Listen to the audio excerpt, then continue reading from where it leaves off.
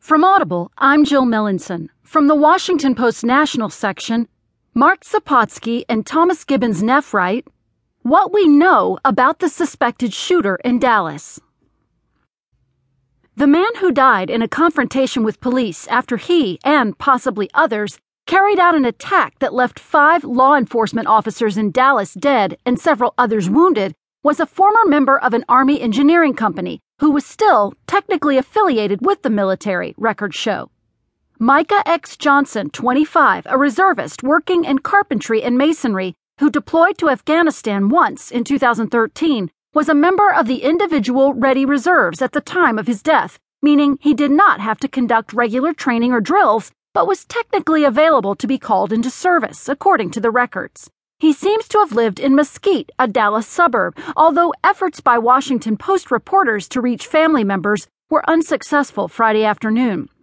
Johnson's Facebook page, confirmed by a federal law enforcement official, shows Johnson chose as his primary picture an image of himself raising a single fist in the air, a symbol associated with the Black Power movement of the 1960s. He also posted a similar image of a fist with the text Black Power.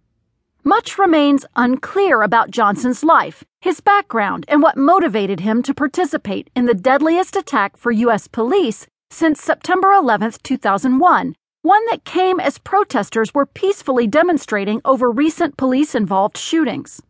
Dallas Police Chief David Brown said Friday that an attacker told authorities he was upset about the recent police shootings and wanted to kill white people, especially white officers, and the Facebook page of Micah Johnson seems to confirm that race relations were on his mind.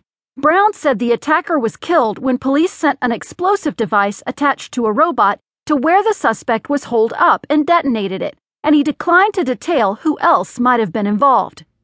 Police had said previously that multiple gunmen launched an attack. 4 Dallas police officers and 1 Dallas area rapid transit officer were killed. 2 of the officers have been identified: DART officer Brent Thompson, 43, and Dallas Police Department officer Patrick Zamarripa, 32. Videos circulating on social media showed a person with an assault-style rifle shoot a police officer in the back at point-blank range. The gunman seemed to move with cover and with a stance that suggested he had some level of practice.